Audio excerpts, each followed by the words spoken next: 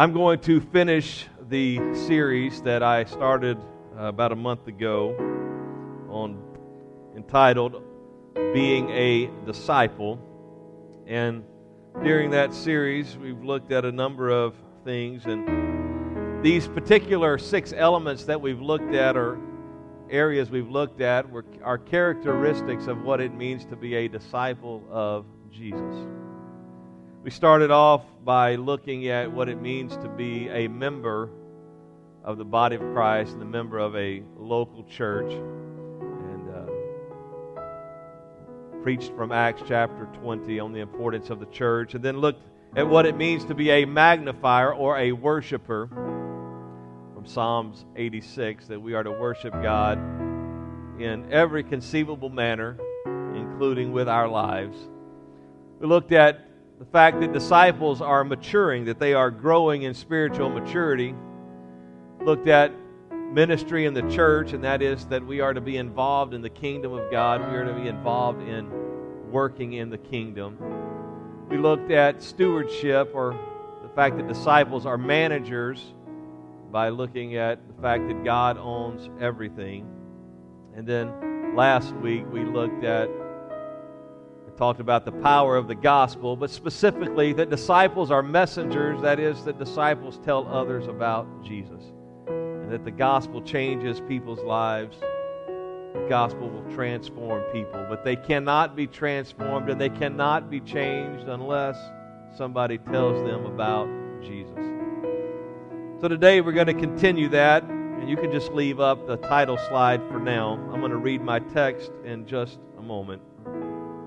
But people are looking for purpose in life. In fact, Google would tell us that some million plus times a month, that phrase or something related to that is, "What is my purpose?" is searched in Google's search engine. So they would talk about it and want to explore what it means to have purpose and what it means to be here and what it means to exist in this world. Why am I here is the question that they often ask.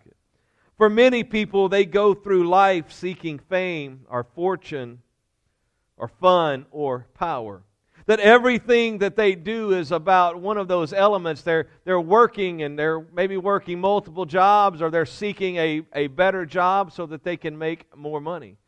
They're seeking after fortune, or they seek to do things that will bring them fame or notoriety so that people would know their name. And others, while they may not be as concerned about fame or fortune, they go through life trying to have as much fun as they can. That we're here for only a short time. Everybody knows that it is appointed unto man once to die, because nobody's still living. The oldest person, maybe around 120, is what you would find anywhere in modern history. And so everybody knows that death is inevitable, so have as much fun as you can while you are here.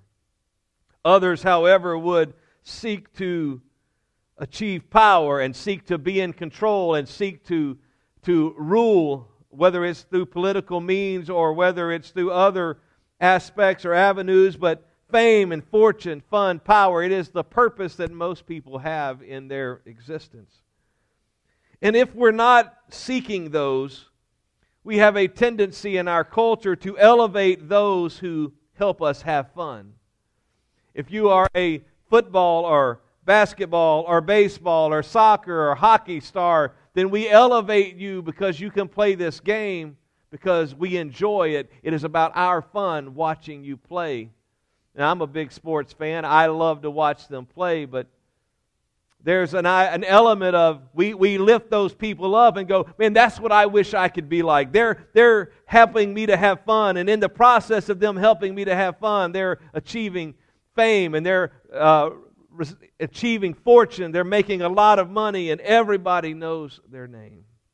In fact, it was back probably late 80s, early 90s, the whole be like Mike idea, that everybody wanted to be like Michael Jordan. Great basketball player, lot of fame, lot of fortune. Be like Mike. We strive to be like those who have fame, and we reverence or emulate those who have power. We're seeking after purpose in one of those areas. But the writer of Ecclesiastes, who calls himself the preacher, he said this, that everything is meaningless. That when you look at fortune or you look at fame, he said, the money that you achieve, it's going to pass away, you're going to die, and somebody else is going to have your money. Whatever fame or notoriety that you have, it's going to wane, and then you're going to pass off the scene, and he says it's all just meaningless. The reality is that anything other than doing the will of God is meaningless. That if we go through life seeking fortune or fame or fun or power, all of that ultimately is meaningless unless we are following the will of God. Everything will fade away. You're here today because you believe the Bible. You're here today because you believe what the Bible says. And because of that, you know that this earth will fade away, that only that which is built upon the kingdom of God will last forever. Everything else will fade away.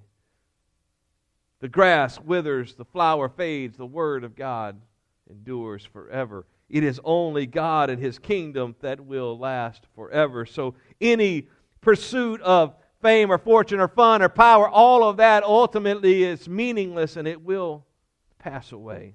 But God has given us a purpose. We are not here to call ourselves Christians and then to follow the pursuits of the world. We're not here to be saying, I'm a follower of Jesus, but I'm seeking fortune, fame, and power and all the fun I can have. We're here to say we are followers of Jesus, and because of that, that means we live different, we walk different, we talk different, that our purpose is different. Just to make sure that you're listening, tap your neighbor and say, God has given you a purpose. That purpose is this, that He has commissioned us and commanded us to make disciples.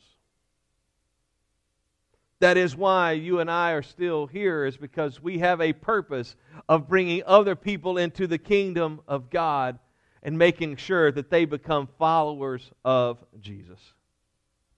It doesn't really matter if I have a lot of money. It doesn't matter if people know my name. It doesn't matter how much fun I have or what kind of power I achieve. My purpose is about making disciples. And I would tell you that your purpose is about making disciples. That your mission is about making disciples. The question is this, is not whether it is your mission, but the real question is whether or not we are going to fulfill that mission and fulfill that purpose. Back in the 60s, I believe, is when the show began. Mission Impossible starts off the episodes, and then later they made movies about it, but it would start off where you'd get this recording. On that recording, it would lay out the mission that this, whatever the particular agent was, the mission that they are supposed to pick up and to take. And it would end with this. This is your mission if you choose to accept it.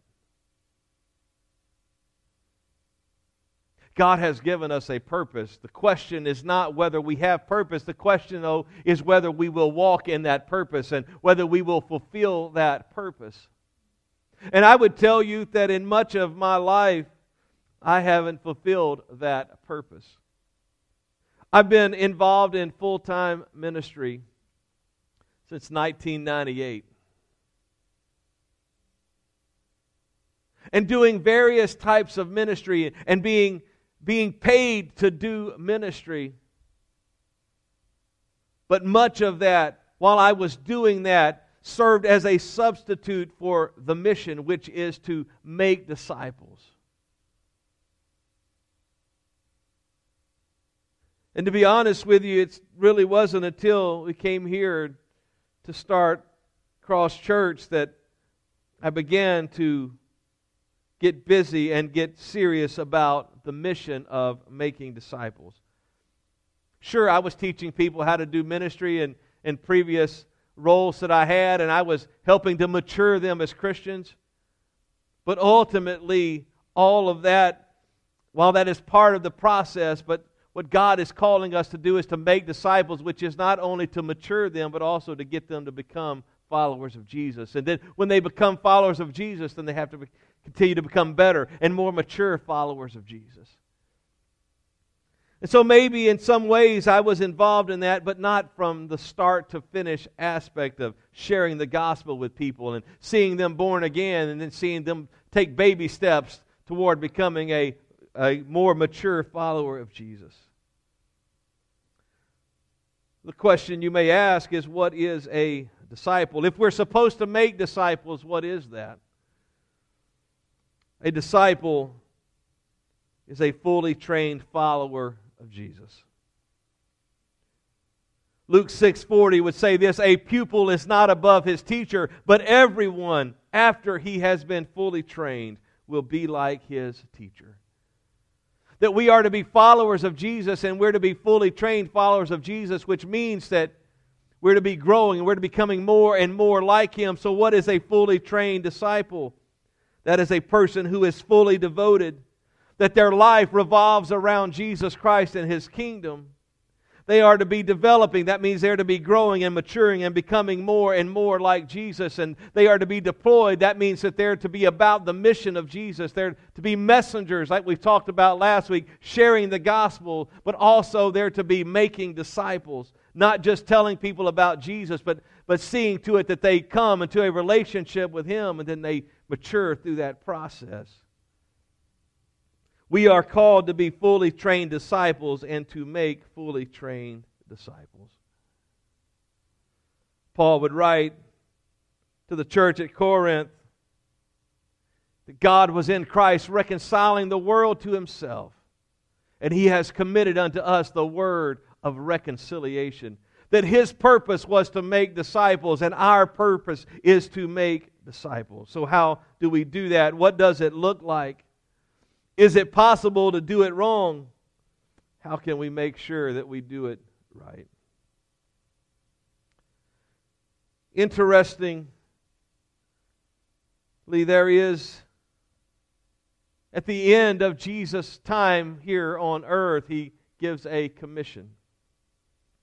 We call it the Great Commission. It is recorded in Matthew, Mark, and Luke, where Jesus commissions His disciples to go out to make disciples. It is a commission, and I've preached about this before, it's a commission because He who has all power, as Matthew would say, all power in heaven and earth is given unto me. And then Jesus, after saying that, says, now I send you. Now I'm telling you what to do. I have the power, I have the authority now. I'm giving that to you to go and make disciples. But it's also not just a commission, it is a commandment that we do this. He gives us the power to do it, but He gives us the command to do it as well. So Luke tells us some of Jesus' last words. It is after the resurrection.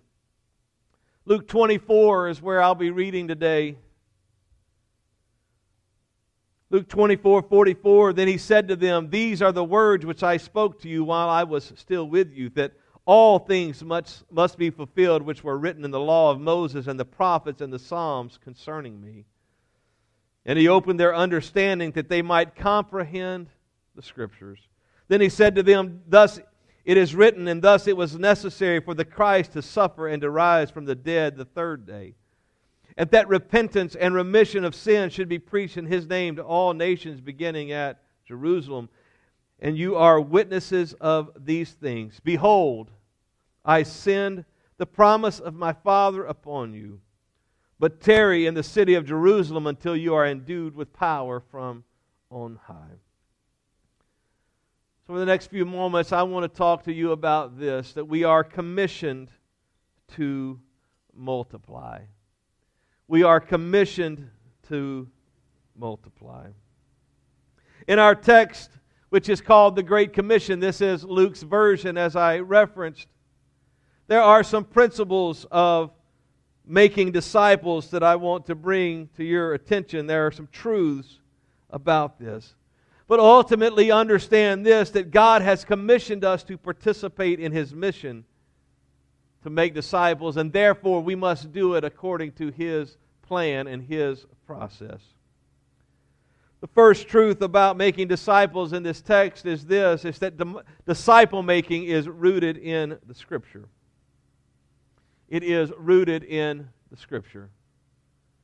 Verse 44 and 45 tell us this. Once again, He said to them, "These are the words which I spoke to you while I was still with you, that all things must be fulfilled which were written in the law of Moses and the prophets and the Psalms concerning me." And He opened their understanding that they might comprehend the Scriptures. Now keep in mind that these disciples had been with Jesus for some 3+ years. They had been walking with Jesus. They had been living with Jesus. They weren't showing up on a Saturday then at the synagogue once a week and talking to Jesus or listening to Him lecture. These 11 men, remember Judas is no longer with them, but these 11 men have been living with Jesus, walking. They left the fishermen, they left their nets, and the tax collector, he left his tax booth, and they are walking with Jesus every day for 3 years. Wherever Jesus would go, they would go. Now, every day doesn't mean every single day. There were times when He would send them out, and there were times when they were apart. But for the most part, on a daily basis, they are spending time with Jesus. They are watching Jesus heal. They're watching Jesus cast out demons. They're listening to Him teach. They're observing what He's doing, and they are now supposed to emulate what Jesus has done. And after 3+ years of that, they still didn't get it. So Jesus brings to their remembrance the Scriptures, and He goes through the law and the prophets, and He says, this is what was already written about what I was going to do and what I was going to be and what was going to happen. He reminded them of the prophecies about His death, burial, and resurrection. Then the Bible says He opened their understanding. That after 3+ years, they still didn't quite get it. Now that's important because if we're not careful, we can look at them and go, man, those were some dumb people. 3 years with Jesus and they still didn't get it. And we can make the assumption that we can show up once a week and go, I can get everything there is to know. John and I were talking before church today. The national average is now closer to 1.5 times a month that people show up to church. That's 18 times a year. Across all denominations that people come to church. And you wonder why they call themselves Christians, but they don't look like it, they don't act like it, they don't talk like it.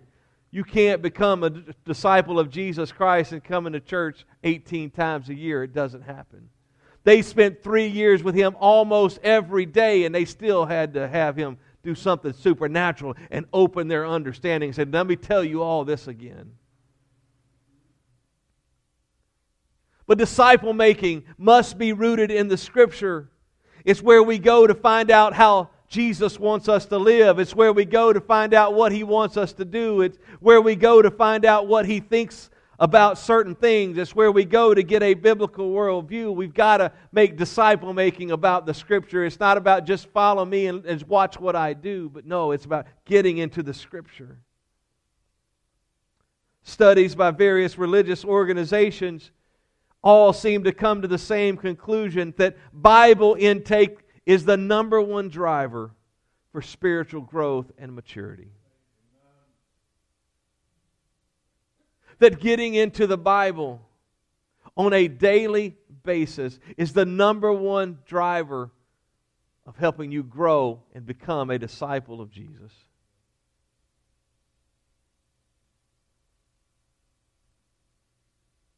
I've talked about this in more recent days, but a biblical worldview, less than 6% of the population has a biblical worldview. And what that means is that they have an accurate view of 9 particular questions that are asked on the survey. The majority of Christians and non-Christians alike believe that the Bible just contains the Word of God, but it's not the Word of God. And I've talked about this, and what that means is you can take your Bible and go, man, I don't like that. That love your neighbor stuff, I don't like that. That's not really God's Word. Somebody just made that up.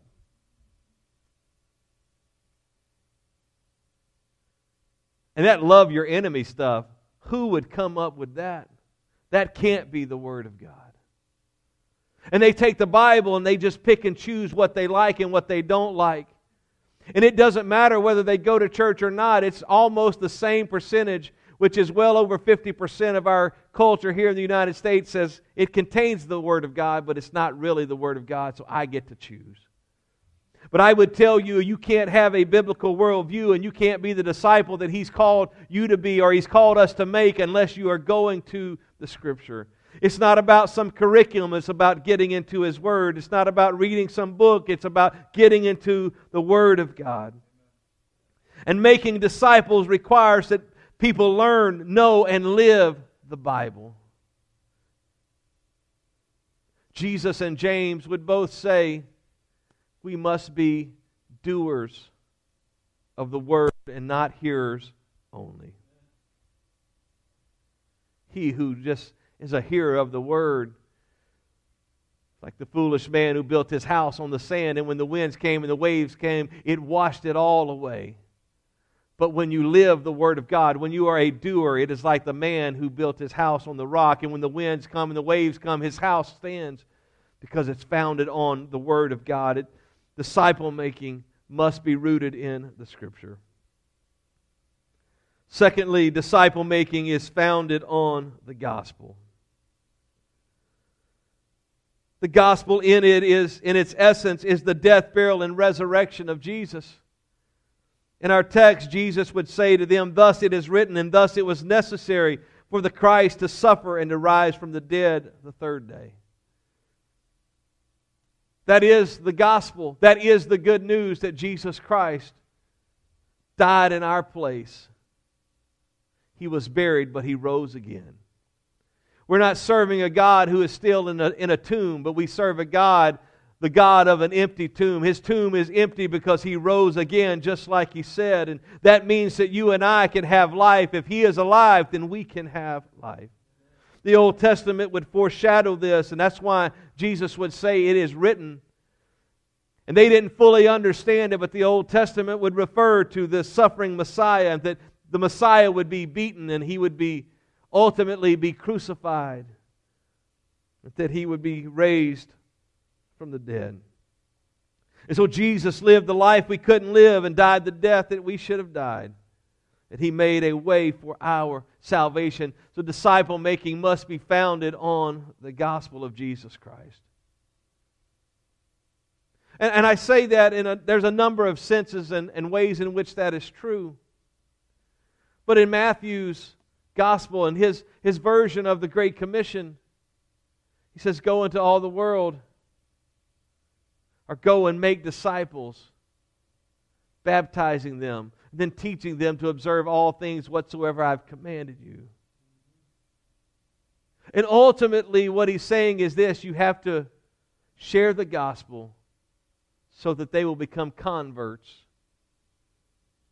And then they can mature and start living a certain way. You can't just show up and go, I just want to live a better life. That's not a disciple. A disciple is someone who has partaken of the gospel, and now they are following Jesus, and now they are living a better life. You can't just go straight to the better life piece and I just want to do certain things. But you got to go back to the gospel. and understand that you could not save yourself. There is only one hope of salvation, and that is Jesus Christ.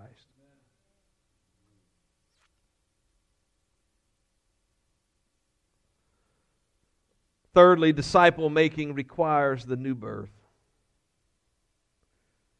Jesus told them that repentance and remission of sin should be preached in His name to all nations. When Nicodemus came to Jesus, Nicodemus, who is a Pharisee and a member of the Sanhedrin, the ruling 70 elders in Israel, and he comes to Jesus at night so that his friends and his fellow Sanhedrin members don't know that he's talked to them. He comes, and you've heard me talk about this, you've probably read it for yourself, and he says to Jesus, "Rabbi," which means teacher, "we know that you come from God, otherwise you couldn't do all this stuff you're doing." And Jesus cut to the chase. Now, it's possible that Jesus said more than what we have written here. But what we have written by John is what Jesus wanted us to have. And he just cuts to the chase. He says, if you want to go to heaven, you got to be born again.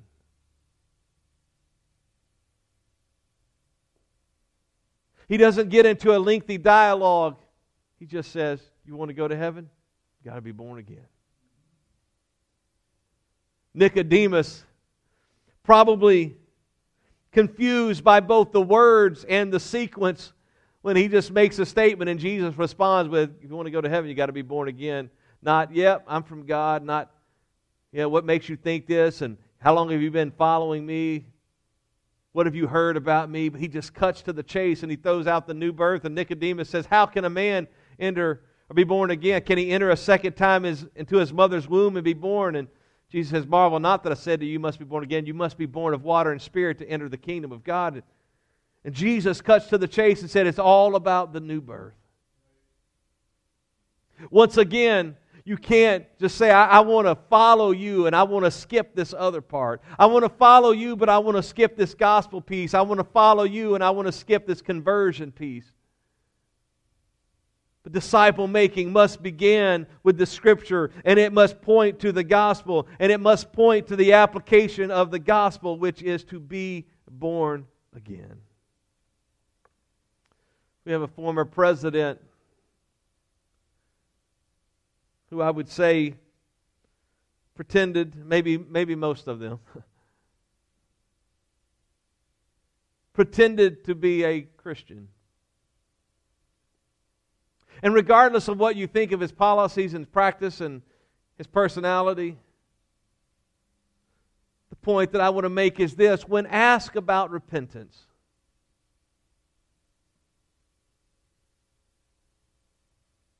made this statement, I never repented. I've never had anything to repent of.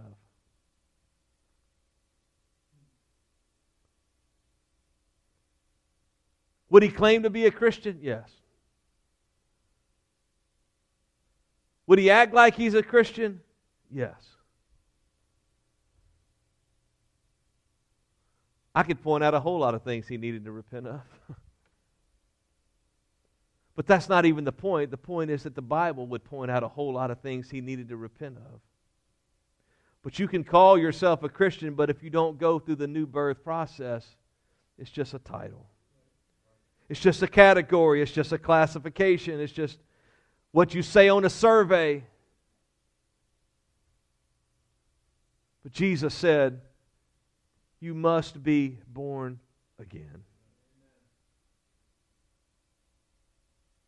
Disciple making must be, fourthly, personally experienced.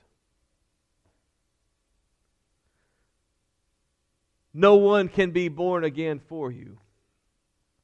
No one can repent for you. No one can be baptized for you. Oh, there are people who try that. There are religious belief systems that they will baptize for the dead and they'll baptize for other people. But getting back to the first truth of it's got to be rooted in the Scripture, you can't find that in the Scripture, and so it doesn't really count. your parents or your grandparents or your siblings or your kids or your grandkids, they can't have faith for you. It has to be personally experienced. It's the Sunday after Thanksgiving, so I'll bring in food. I can't have a sermon without food, or at least talking about food.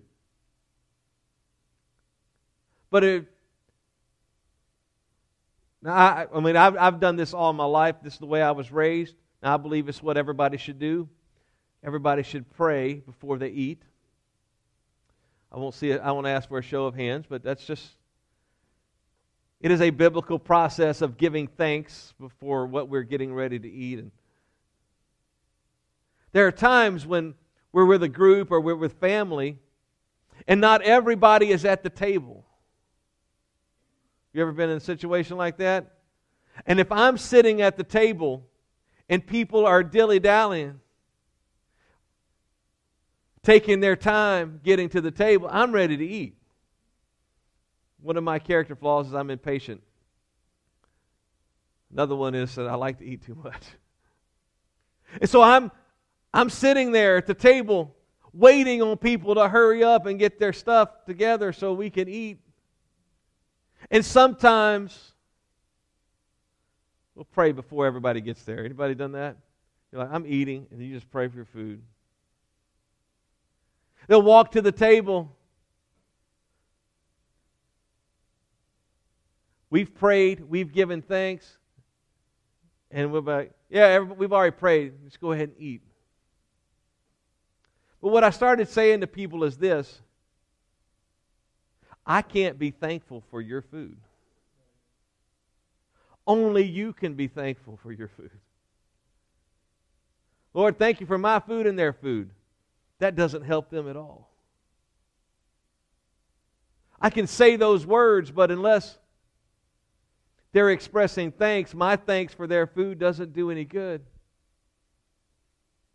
And while it's not a sin, you're not going to hell if you don't thank God for your food and pray before you eat. The point is this, is that I can't be born again for you, and you can't be born again for somebody else. It has to be personally experienced. It has to be something that you do. And Jesus would say this in verse 48. He said, you are witnesses of these things. He's not just going, well, somebody else heard about this and somebody else knows about this, but he says, you saw this, you heard this, you know that I was crucified, and you know that I was buried, and you see me now. You are personally witness these things.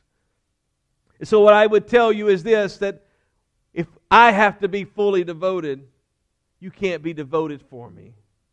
I have to be fully mature or developing, you can't do it for me. I have to be living on mission, you can't live it for me. Discipleship is not an academic exercise where we just say, well, here's the information that you need to know, but it's not just facts and figures, but it is about a relationship with Jesus Christ, and you have to have that relationship for yourself. That my relationship with Jesus, it may impact your life, and it may help you out, and you may be able to do something I do and to watch what I do, but you have to have your own relationship with Jesus. It must be personally experienced. And lastly, disciple making must be empowered by the Spirit. Behold, I send the promise of my Father upon you, but tarry in the city of Jerusalem until you are endued with power from on high. The Gospel of Luke would end with Jesus saying, the promise is coming, the power is coming.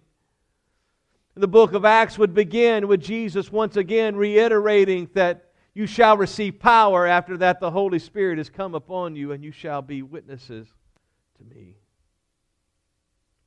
The disciple making devoid of the Spirit is just talking. It is the Spirit that brings the power to change. It is the Spirit that brings the power to witness. It is the Spirit that brings the power to overcome.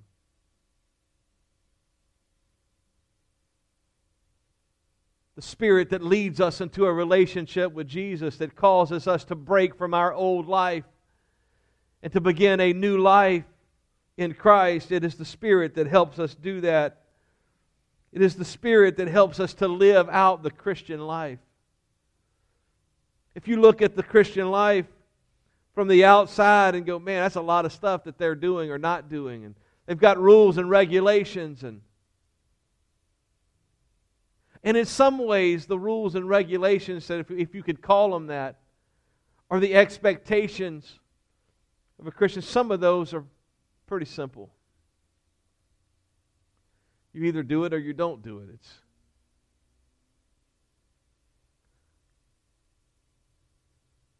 There's nobody here that walked out of their house this morning unclothed. You put on clothes. I can assure, I am 100% confident you didn't stand at the front door and go, man, am I going to put on clothes today or not before I go out there?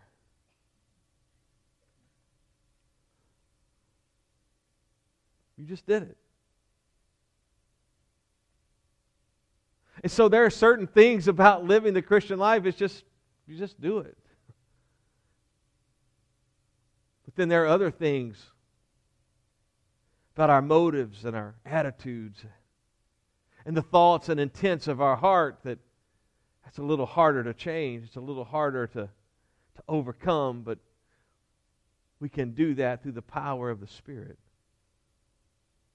That when you look at somebody and say, man, they're an awesome Christian, they didn't get there by just doing the easy things. They didn't get there by doing the things that anybody could just decide to do, but they did that because they're in the Word of God and because they are empowered by the Spirit of God.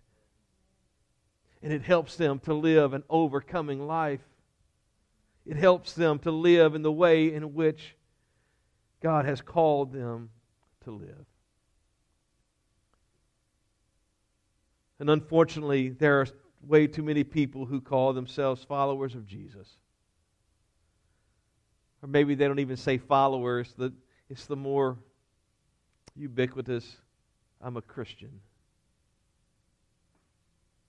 That can mean almost anything. That they try to live for Jesus or say they're living for Jesus, but they don't have the power of the Spirit, and therefore they can't live the life that He has called them to live. Disciple making is rooted in the Scripture. It is founded on the gospel. It requires the new birth, and it must be personally experienced. And it must be empowered by the Spirit. As Anthony comes to the music,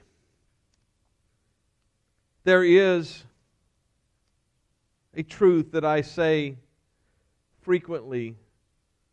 It's that you cannot give what you do not have. If I'm not a disciple, I can't make somebody a disciple. If I'm not a follower of Jesus, I can't help somebody become a follower of Jesus. If I'm not a child of God, I can't help somebody become a child of God.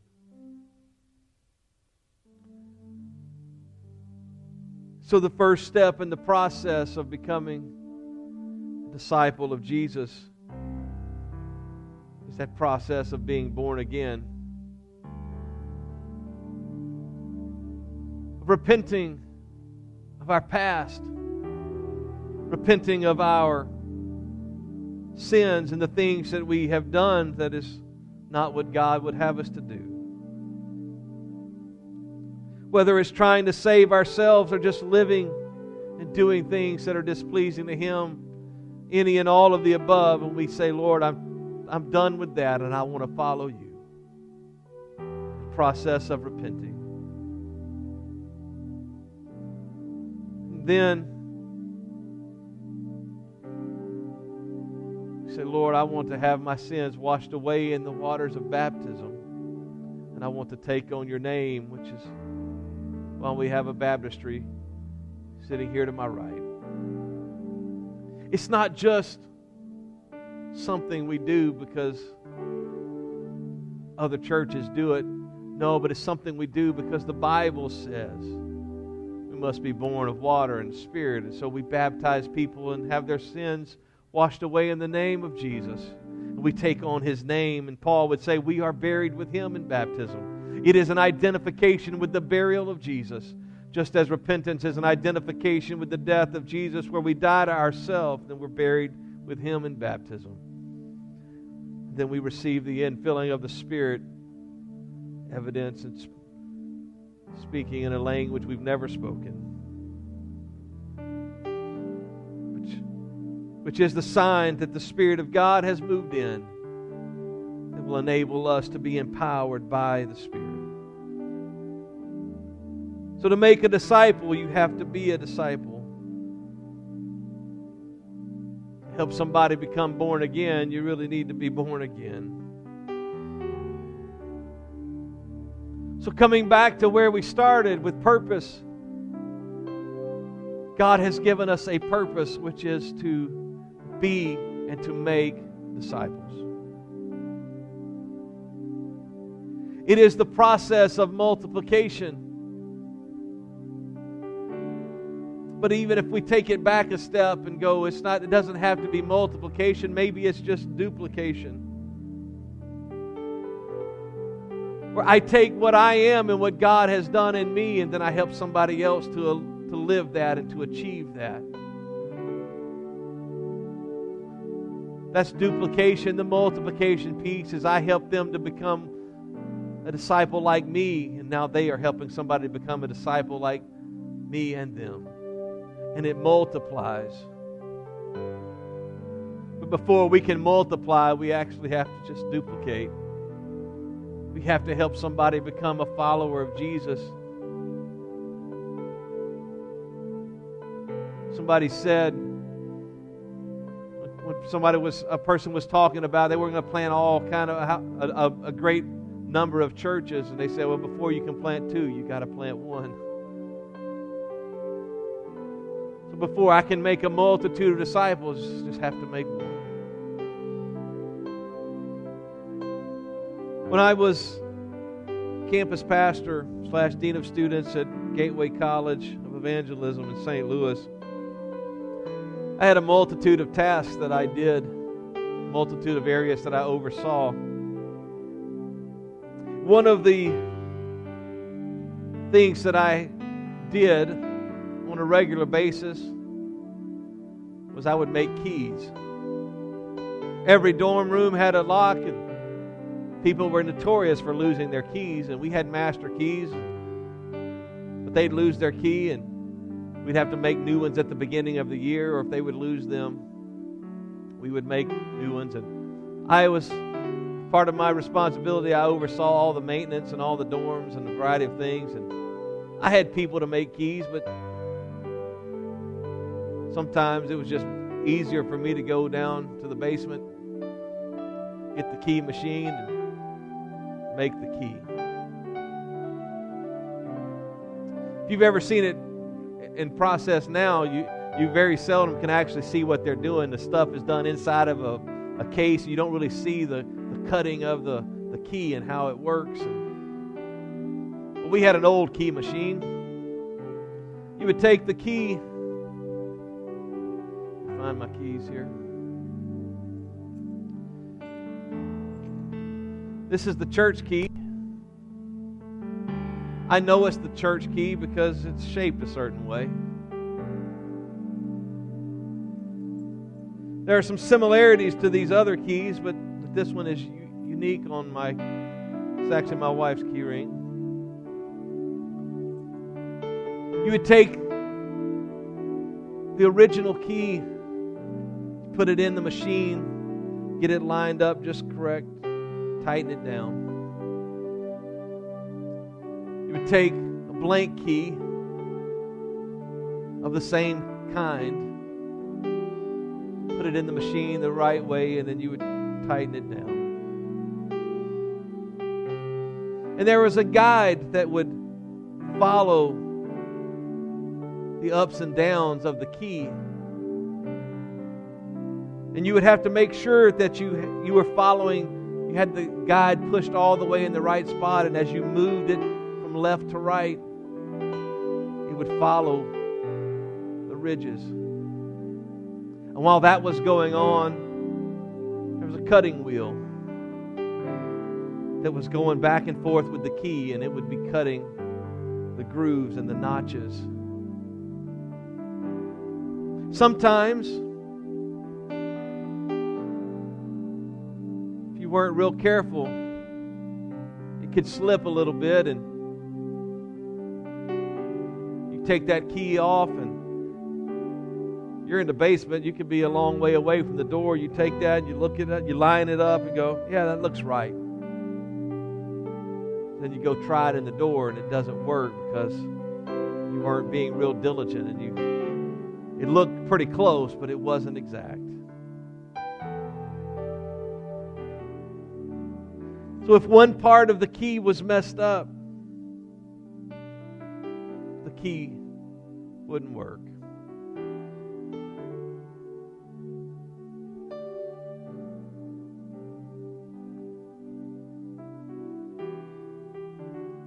What I've come to tell you today is this. He has called us to be disciples, to be fully trained, to be fully devoted, to be fully developing, and to be fully deployed. We'll never be perfect this side of heaven, but perfection should be our goal. And it's not just here a little, there a little, and we'll just do whatever. But it's about getting in the Scripture and following Jesus. It's about being the person He wants us to be. And when we are that person, we help others.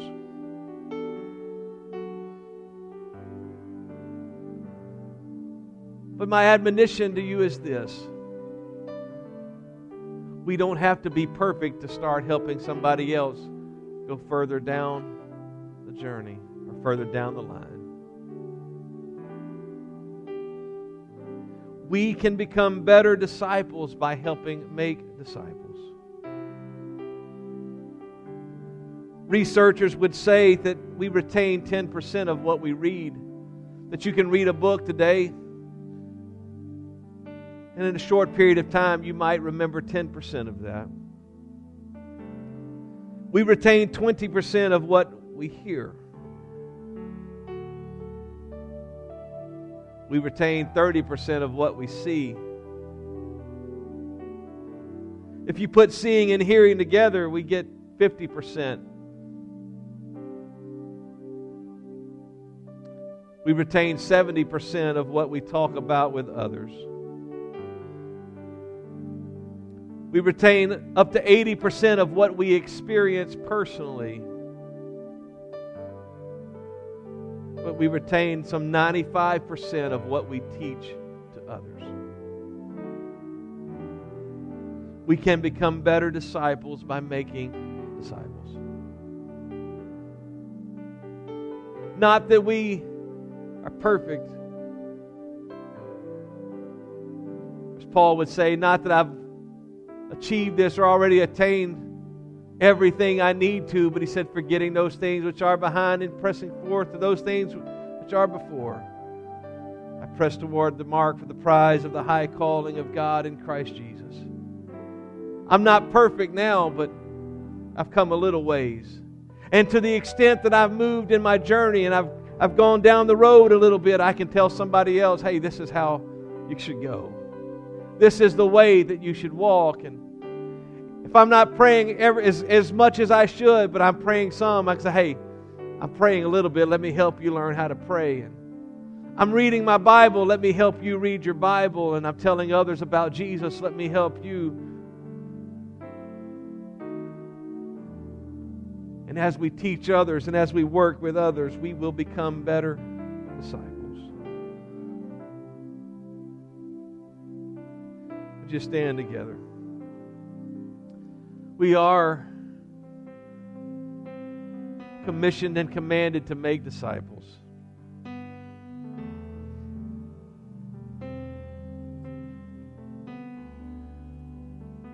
And I don't know if you feel what I feel. But this is the heartbeat of God.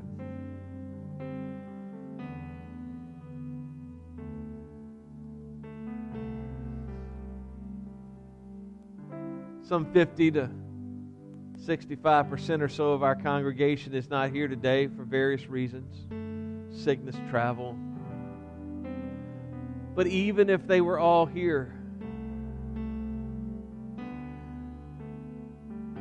that is not the extent of what God would have in this city to be fully developed, deployed, and devoted followers of Jesus. It is His will and His desire that His kingdom would expand. And it happens when we multiply and make disciples. So my call to action for you today is this. Seek to grow as a disciple. Don't be satisfied with where you are. I've been doing this a long time. I got a long way to go. It's easy to coast, and it's easy just to go, it's good enough. But don't settle for where you are, but seek to grow as a disciple. And secondly, identify someone that you can begin to disciple. You don't have to be an expert. You just have to be a follower of Jesus. You don't have to have it all worked out. You just have to love Jesus and want somebody else to love Him too. Would you lift your hands right now? Would you close your eyes and would you lift your hands and would you just talk to the Lord for a moment? Jesus, we love You. Jesus, we love You.